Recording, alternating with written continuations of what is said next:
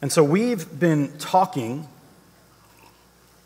about signs over the last few weeks, and as the series continues, we're going to be talking even more about them. And what we've learned so far is that signs are meant to point beyond themselves to something greater, right? Signs are meant to point to something beyond itself to something greater, and to build on that, the nearer we get to the thing that the sign is pointing to, the clearer it gets, and in some cases, the experience becomes that much more thrilling. So in a sense, signs stir in us an anticipation, right? Imagine planning a night out at your favorite restaurant. You open up their website a few days maybe before making a reservation, and while there, you start scrolling through the menu. Maybe they have pictures. Already you're beginning to salivate over whatever meal that you're envisioning eating. And then once you get to the restaurant, you're confronted with more signs as you begin to read through the menu again to make your decision. You look around at what other people have ordered. You smell the food being cooked and eaten all around you, and then it arrives in front of you. And then before that first bite, you take that one last whiff to really kind of draw all of it into you. And then you eat, and that bite outshines all the pictures and all of the aroma, because now you are fully experiencing the thing that you have been anticipating.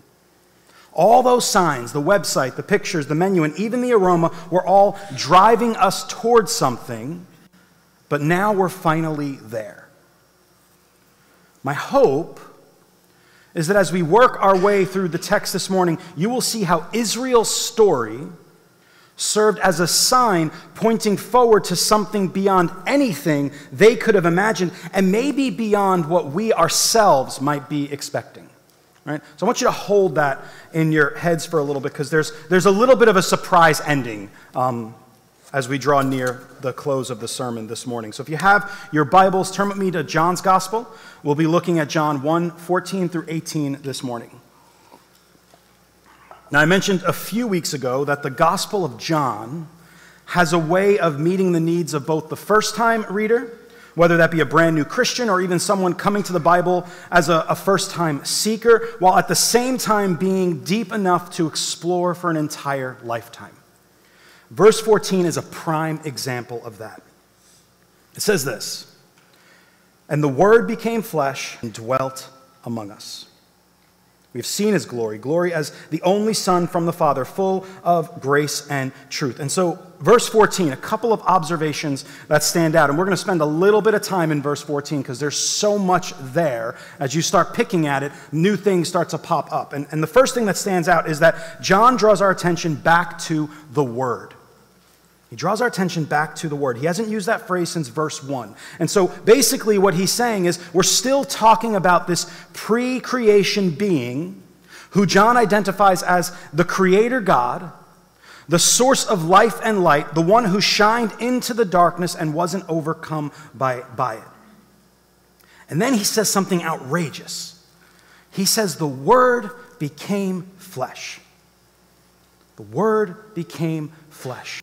And so if you're tracking with the story, this pre-existent being, this pre-creation being, who John identifies as God, who John identifies as being with God, who John identifies as the Creator, what he's saying now is that being became flesh. Now, as Christians, this is like our story. We talk about this at Christmas time. We talk about the incarnation. And for some reason, and I believe this because I think it happens to me as well, is we don't fully grasp what the text is getting at. When it says the Word became flesh, sure, we envision Jesus in a manger, and we envision all these beautiful stories of Christmas time, but we have to wrap our minds around what John is getting at. God, the one who spoke creation into existence, stepped into it, and he took on flesh. That's a big deal.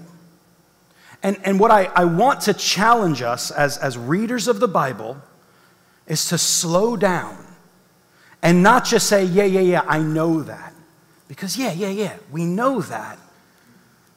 But if we really wrap our minds around it, it should grasp us in a very particular way.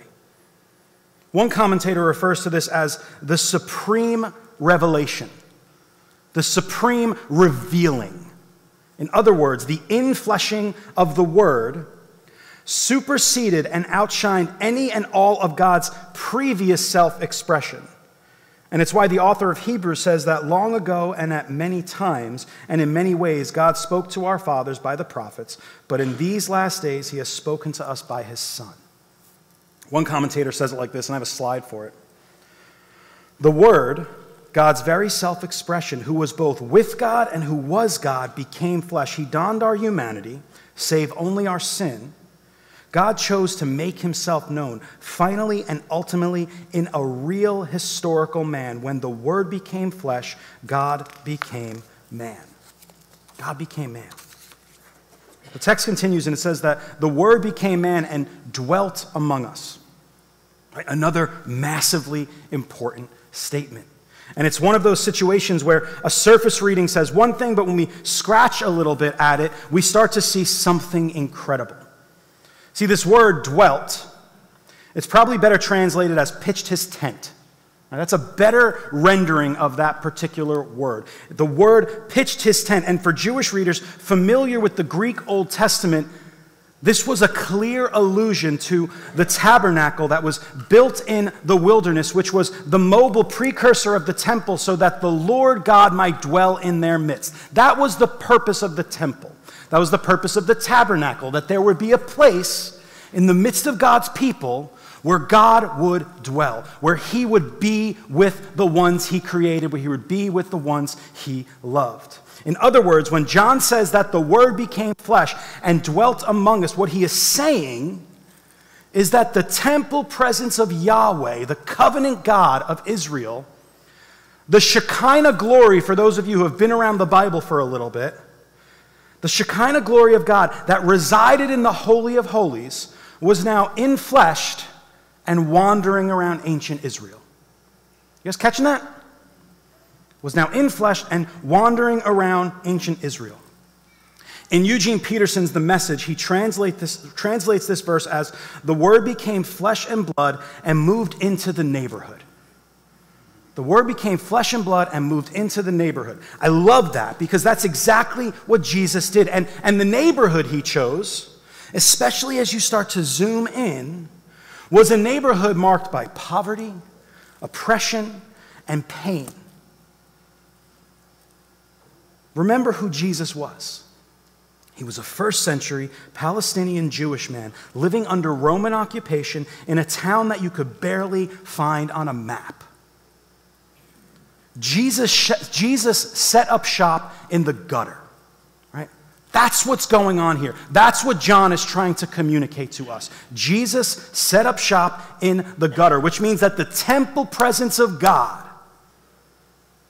the presence that was only accessible once a year by one person throughout Israel's history, sets up shop in the gutter. You guys tracking? Massively important. And we're going to dig at that a little bit more, but let's keep going. The text then says that we have seen his glory as of the only Son from the Father, full of grace and truth. All right, so for the next few minutes, we're going to get a little bit technical, so I want you to just bear with me, all right? The we in this passage is probably a reference to John and the disciples present during Jesus' earthly ministry. This is probably true of the us at the beginning of the verse. So, and the Word became flesh and dwelt among us, and we have seen his glory, right? So most likely he's referring back to himself and all of his buddies who traveled with Jesus during his earthly ministry. But I also believe there's some double meaning stuff going on here. Because while this literally refers to those who saw the person of Jesus, this gospel, if you remember from a few weeks ago, was written so that the people in this room might believe. Right? That's why it was written. In other words, the physical presence of Jesus, experienced by those during his earthly ministry, is one thing, but there's something else going on here. John is pushing us once again to dig beneath the surface. The words grace and truth and the context of seeing his glory, all of this language, all of these words and ideas if you were a careful reader of the scriptures and you knew the Jewish scriptures, the Hebrew scriptures, all of a sudden your attention is being drawn back to Moses. That's what's happening. And in fact, he brings up Moses in just a few minutes, and we'll get to that. So if you have your Bibles, turn with me to Exodus 34. And the event that we're going to look at, it takes place right after the golden calf incident. So if you've seen the Ten Commandments, you know about the golden calf incident. It's when the people of God, while Moses was away on the mountain, they decided, hey, we're gonna figure this out ourselves, and they make a golden calf and they worship it, and there's all sorts of like crazy stuff happening at the bottom of the mountain. And then what else happens is that when Moses hears about this, he comes down the mountain and he destroys angrily the tablets of the law. And then we see that Moses finds himself in the tent of meeting. And the tent of meeting is the place where Moses would go before the tabernacle was built to meet with God. And it says he would meet with God face to face as a man speaks to a friend. And during that conversation, Moses pleads with God and asks him to see his glory. He's like, I want to see your glory, God. And God makes it clear that Moses cannot see his glory, because if you see my glory, you're not going to make it. But he's like, you know what? I'm going to let you catch a glimpse. I'm going to let you catch a glimpse. And so it says in Exodus 34, verses 5 through 8, it says, the Lord descended in the cloud and stood with him there. Moses is on the mountain and proclaimed the name of the Lord. The Lord passed before him and proclaimed, the Lord, a God merciful and gracious, slow to anger, and abounding in steadfast love and faithfulness, keeping steadfast love for thousands, forgiving iniquity and transgression and sin, but who will by no means clear the guilty, visiting iniquity of the fathers on the children's children, to the third and fourth generation. And Moses was like, oh my gosh, he quickly bows his head and he worships. He's like, this is too much. Can't deal with this. But a key thing happens in verse 6. It says, the Lord, a God merciful and gracious, slow to anger, and abounding in steadfast love and faithfulness. Steadfast love and faithfulness. And those two terms, coupled with this seeing God and the glory of God, carry the same truth as the only Son from the Father, full of grace and truth. Grace and truth. The point, it's important. What John wants his readers to understand is that the glory that was veiled for Moses on the mountain is the same glory that showed up in the Word who became flesh. It is why Jesus could say to Philip in John chapter 14, verse 9, whoever has seen me has seen the Father. You guys tracking? What we need to notice is that the volume is getting turned up. The volume is getting turned up. During the times of the Exodus, the presence of God showed up on the mountain and in the tent of meeting, and only Moses was allowed to catch a brief glimpse. When the tabernacle and the temple, which came afterward, was built, the glory of God filled the temple, and Israel had access to God through the ministry of the high priest. At the incarnation, the infleshing of God, that same temple presence settled itself in the person of Jesus. And like we said earlier, Jesus pitched his tent in the gutter. So important. Now, a couple things that we need to understand, that this was always the plan of God, to dwell among his people. In the Garden of Eden, if we read it correctly as a temple story, God dwells among his people, right in their midst. Remember, they were naked and unashamed before God.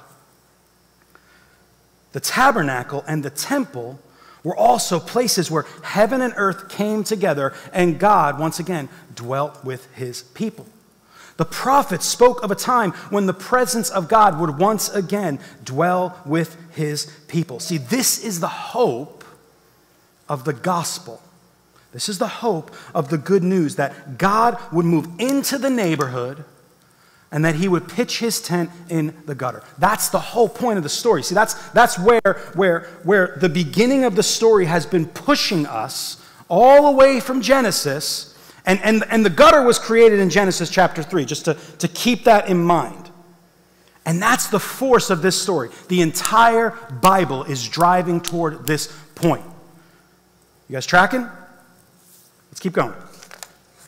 Then says, in verse 15, 17 through 17, as the volume keeps getting turned up, it says this. I'm in Exodus. I don't belong in Exodus right now. It says, verse 15, John bore witness about him and cried out, "This was he of whom I said, he who comes after me ranks before me because he was before me. And from his fullness we have all received grace upon grace. For the law was given through Moses, grace and truth came through Jesus Christ." So really quickly, verse 15 is like a parenthesis. And what's happening is here is that the text is pushing pause for a second to kind of have a conversation with us, like face to face.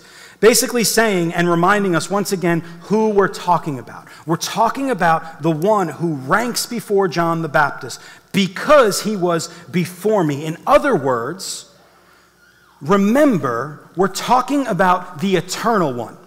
It's almost like you know what I just said? You know what I just said about God becoming flesh, the Word becoming flesh?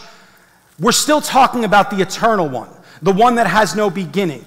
That one is the one who became flesh. And then he gets back to his argument. Now, depending on your translation, I'm a little excited here, so you got to bear with me. There's a lot of really fascinating stuff that shows up in this particular text. Now, depending on your translation, verse 16, if you read it, verse 16, it says, "And from his fullness we have all received grace upon grace." Verse 16 either starts with the word "and" or the word "for," depending on your translation. If it's "for," then you have an updated version of the ESV. If it's "and," it's wrong, okay? Just track with me. I'm going to tell you why. Because if we read the end of verse 14 and we kind of remove the parenthesis, you'll see why this matters. And I'm going to read it for you. "We have seen his glory, glory as the only Son from the Father, full of grace and truth, because," or "for, from his fullness we have all received grace instead of grace." Right? They're clearly linked to each other.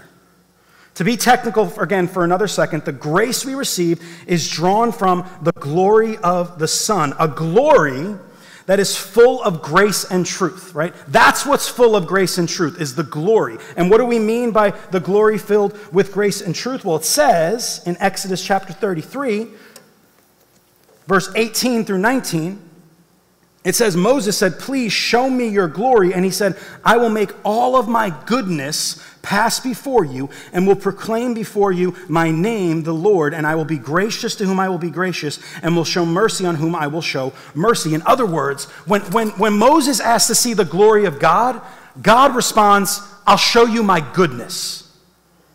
Right? It's like Moses is like, "I'm looking for a light show." And God's like, "I'm going to show you who I am." Okay?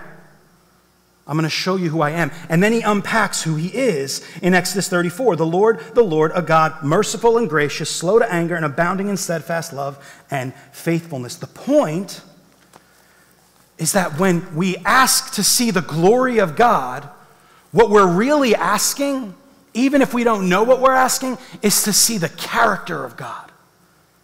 His goodness, his mercy, his grace, his steadfast love that endures forever and ever. That's the glory of God, not some cosmic light show. Although, right, he's got that too, but that's not the point. You guys tracking with what's going on here? And so we have seen his glory, glory as the only Son from the Father, full of grace and truth, because from his fullness we have all received grace instead of grace. I changed it. I don't know if you noticed that, because the word is better translated as instead rather than upon. What do I mean? Well, in verse 17 says, "For the law was given through Moses," or "because the law was given through Moses, but grace and truth came through Jesus Christ." Now track with me for a second. I'm making some interpretive decisions. I told you I'm going to be a little technical for a few minutes, so just track with me, okay? There's a little bit of grammar going on here. I'm arguing that the grace we receive in Christ is a grace that replaces or better outshines some previous grace. The grace we receive in Christ outshines some previous grace. I'm also arguing that the previous grace being outshined is the grace that God provided for his people through the law of Moses. So I'm not saying that one's not grace and the other is. I'm saying one grace is just a little bit better. And by a little bit, I mean a whole lot better. Okay? In other words, God graciously provided his people with what we described throughout our series on the Ten Commandments as rules for the liberated life, a pathway of freedom, a way to live as a freed people, liberated and saved from the slavery imposed upon them in Egypt, but in Christ, and through the power of his Holy Spirit, we're given the power to actually do it and experience it. We can actually live the life of freedom that is laid out for us because of this better grace. You guys tracking with that? Does that make sense? Are we kind of all on the same page here? So check out what it says. It keeps going, right? It becomes clear as we read the passage. Because in verse 18 it says, no one has ever seen God, the only God who's at the Father's side. He has made him known. So no one has seen God. And to be clear, the God who has now returned to the Father's side, or bosom if you have the old school King James Version, which is actually a better translation. But then he says that the Father has made him known. This is important. This made him known language literally means that the person of Jesus and the work that he did during his earthly ministry provided us with a detailed account of the nature and character of God. If you've seen him, you've seen the Father. If you've seen him, you've seen the glory of the Father. To look at the life of Christ is to look at a detailed account of the character and nature of Almighty God. And what does that mean?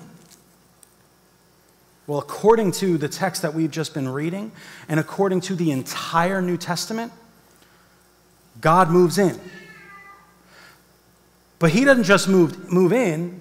He doesn't operate at arm's length, but he actually pitches his tent in the gutter. He moves toward those who need him. So he moves in and he moves toward, and he doesn't just move towards those who need him. He cares for them tangibly in obedience to his Father. He cares for their physical needs, and in dying, he cares for our spiritual needs. And the point I'm trying to make, the Word, who was in the beginning with God, entered a world of darkness, and through his death, burial, and resurrection, he unleashed light and life so bright and so vibrant that not even the gates of hell were able to hold it back. This is good news, Redeemer Fellowship. Jesus pitched his tent in the gutter. When we look at Jesus, we see the character of God. If you remember back to our Philippians passage, Philippians 2, which I think I reference almost every week now, right? I used to reference Genesis 1 through 3. Now I reference Philippians 2 every single time we preach. But it says, although he was in the form of God, and then we talked about that verse, and I said another translation of that is because he was in the form of God, he did not count equality with God. He did not count his godness to be something exploited for his own gain. Because of his godness, he was humble to the point of death, even death on a cross. That ontologically or essentially, or the nature and character of God is one of utter humility. That's shocking. That's shocking because most of us think of God as like well, and God's like, no. I'm coming right in. And not only am I coming in, but I'm coming to what you might perceive as the worst of places. And what does that tell us about God? It tells us that God is a humble, self-giving, sacrificially loving being. That's what this text is trying to get through to us. And I don't know if you remember how I said that Israel's story served as a sign pointing forward to something beyond anything we could have imagined, and maybe beyond what we ourselves might be expecting. Here is where the volume of the story gets turned up to a 10. Not 11, goes to 11 later, but here it's just 10. Turn with me to 1 Corinthians chapter 6.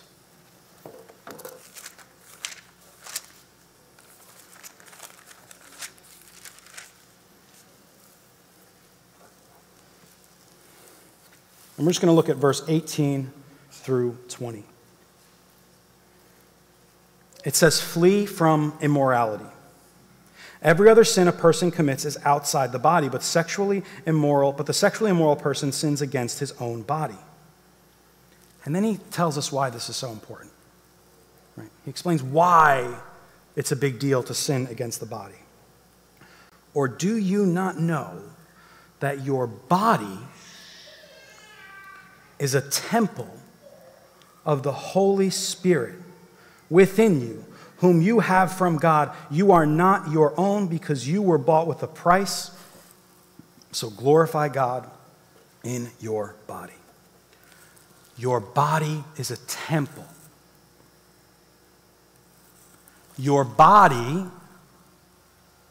is a temple. So let's rewind for a second. Let's think back on the story, right? Jesus, God, dwells with his people. Let's go over here, because, right, you guys read left to right. God creates Garden of Eden, a garden temple, where he dwells with his people in their midst, right? Sin kind of lets loose, doesn't kind of, it does, and they're cast out of the temple, out of the garden. And then, move the story forward a little bit, Noah is supposed to build a new garden, if you will. He plants a garden. I don't know if you know the story about Noah, but that garden doesn't go well, right? It leads to more sin. And then the story keeps moving forward, and now we have Israel in the wilderness, and God makes his presence known in the midst of the tent of meeting, then the tabernacle, and then the temple. And then ultimately the temple presence of God leaves the temple, and we're brought into the New Testament. There's this prolonged period of silence, and then bam, God, the Word is made flesh, and he dwells among us. He temples himself, he tabernacles, he enfleshes himself among us. And then a few chapters later, we learn that, wait, we're a temple? We're the place where the Shekinah glory of God, the temple presence of God, makes its bed? In other words, the gutter that God pitched his tent in, it's us. It's us. Which means that the temple presence of God, the glory that Moses saw on the mountain that was promised through the prophets and was seen in the face of Jesus during his earthly ministry, is now right here in our midst, saving us, making us holy, drawing us into deeper communion with himself, and empowering us to move toward others in both word and deed with the hope of the gospel. And notice what it says at the end of this passage in 1 Corinthians 6. If you look at your Bibles in verse 20, you were bought with a price, so glorify God in your body. Because you're a temple, because the Holy Spirit of God, the temple presence of God, is in you, like, you better act like it. You better act like it. And what his point is that there is a holiness that's required of us, but the beauty of it, right? And we talked about this last week, is that when we trip and stumble and fall, and that holiness kind of gets broken up, like, we don't need to go and make sacrifices like they did in the Old Testament. We don't need to make atonement for our sins, because that final work of atonement was made when the true temple was crushed and then 3 days later was raised again. And so now we are forgiven, and the Spirit of God resides in us. And so even when we sin, the Bible says that wherever sin is, grace is there all the more. And so what God's saying is, like, okay, like, you messed up, but, like, don't run away from me because you messed up. Because what you need to know is that no matter what you've done, I'm right here. I'm in it with you. And I can bring you out.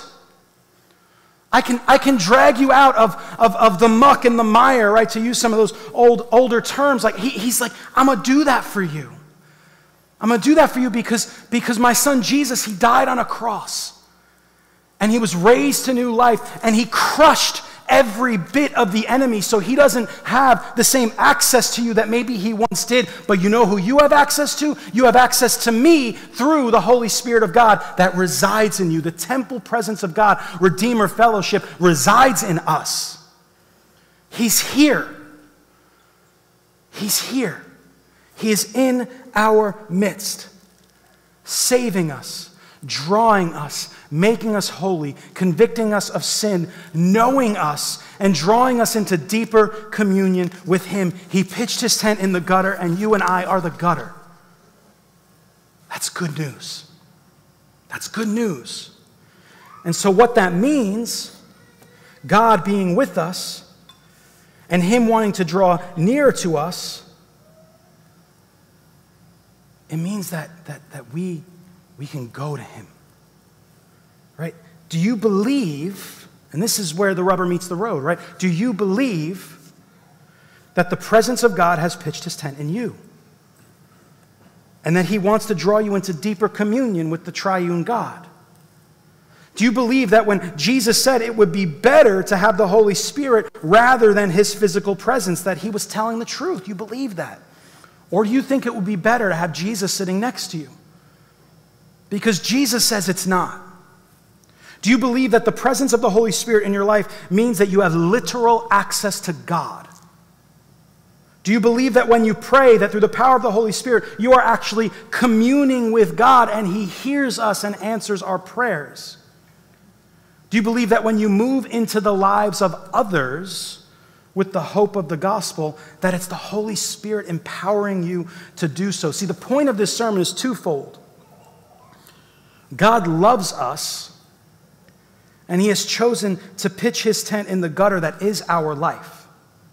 But the second thing is that God wants to continue extending that same love, grace, and truth to the world around us, remembering that it's always the kindness of God that leads to repentance, and that we are no better than the people we cast judgment on, and so we should not draw lines in the sand preventing us from tangibly loving them because we're in the same gutter as them. That's really important if we're going to understand this whole Christianity thing. To be drawn into communion with God, to be saved, to be a Christian, it doesn't make us inherently better than anybody. That's not what it means. It means that our sins have been forgiven, that they have been atoned for by the washing of blood, and that now we have fellowship with God. But it doesn't mean that there's anything in us that makes us better than the next guy or the next girl. What it reminds us of is that we're all kind of on the same playing field. And to allow anything to put up a barrier between the love of Christ and the world around us, that's just straight up of the devil. You guys catching that? There is nobody, no group, no political affiliation, no identity, no sexual identity that should prevent you from moving toward others in love and mercy and grace. There's nothing. There's nothing. And we got to get over that. We have to. Because Jesus broke through that barrier when he died on the cross. It's why all of us have the temple presence of God residing in us. Because he broke through. I'm not making excuses for sin, and I'm not saying we need to be okay with sin. It's not what I'm saying. I'm saying that the sin of the world around us, the culture wars that are being fought, that's not our battle, guys. It's not our fight. Our fight is to move toward the brokenness of this world with love and light, because darkness can't win over light. It doesn't work. I was having this conversation with my son And we were talking about how like if you go into a pitch black room and you light a candle, it's no longer pitch black, right? Like that's just how it works.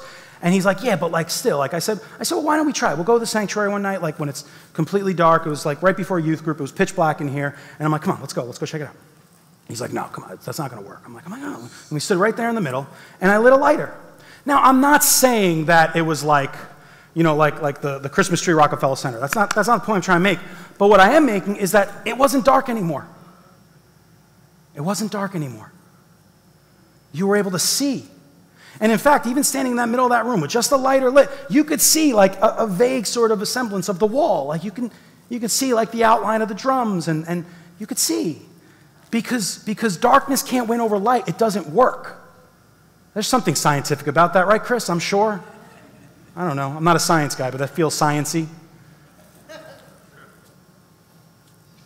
And so the point I'm trying to make is that because we have the Holy Spirit of God living inside of us, because we have the temple presence of God residing in us, the Shekinah glory of God, we can't allow ourselves to be fearful of entering into dark places. We just can't. We can't. We don't have to be. We don't have to be. Because we're the light of the world. Right? We're the light of the world. In Christ, we're the light of the world. And darkness cannot overcome light. That's just true.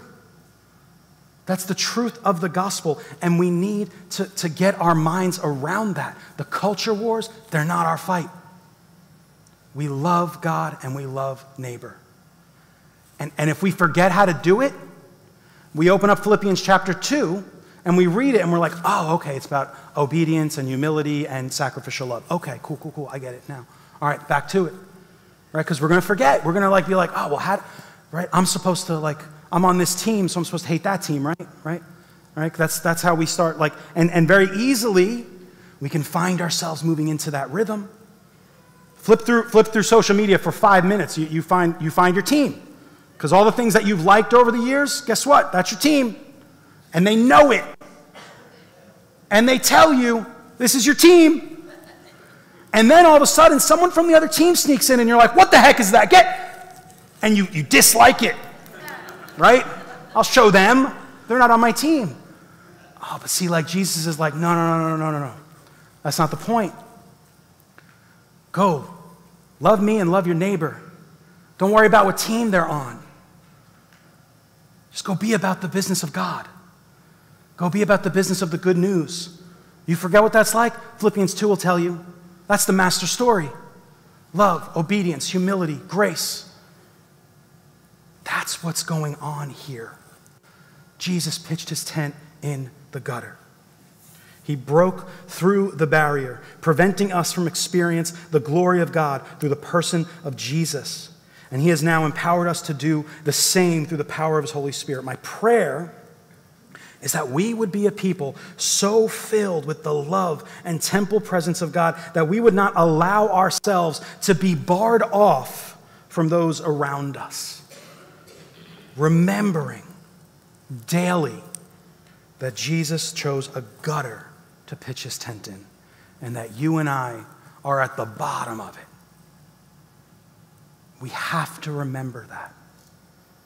And if you're sitting here this morning and you're like, I don't know if what's found in my gutter is forgivable, I don't know if God can make my gutter right. Oh, no. That's the point. Jesus, when he died on the cross, he went so far into the gutter that you have no idea how far down he went into the gutter. Right? The descent of Christ, we talked about in our discipleship class that he descended into hell and he descended into the place of the dead and he went so deep into death that there's nothing you can throw at him that he's like, nah, I can't. You went too far. There's nothing. And so throw it all on him. I don't care what it is, whatever past sexual sin it might have been, whatever past relationship sin it might have been, whatever it is, right? Whatever shame you're carrying, Jesus went deeper than that. And we could throw it on him, and he will forgive us and save us, and he'll send us out to do the same for others. That is good news, Redeemer Fellowship. We have to believe that. We have to believe that Jesus pitched his tent in the gutter, and we are that gutter. Let's pray. Father in heaven, Lord, we love you with all of our hearts. We truly do. And we thank you for your grace. We thank you that not only did you go into the depths, Father, but you rose victorious, crushing death to pieces, crushing our sin to pieces, making a mockery of the powers and authorities. Thank you so much for that, Lord God.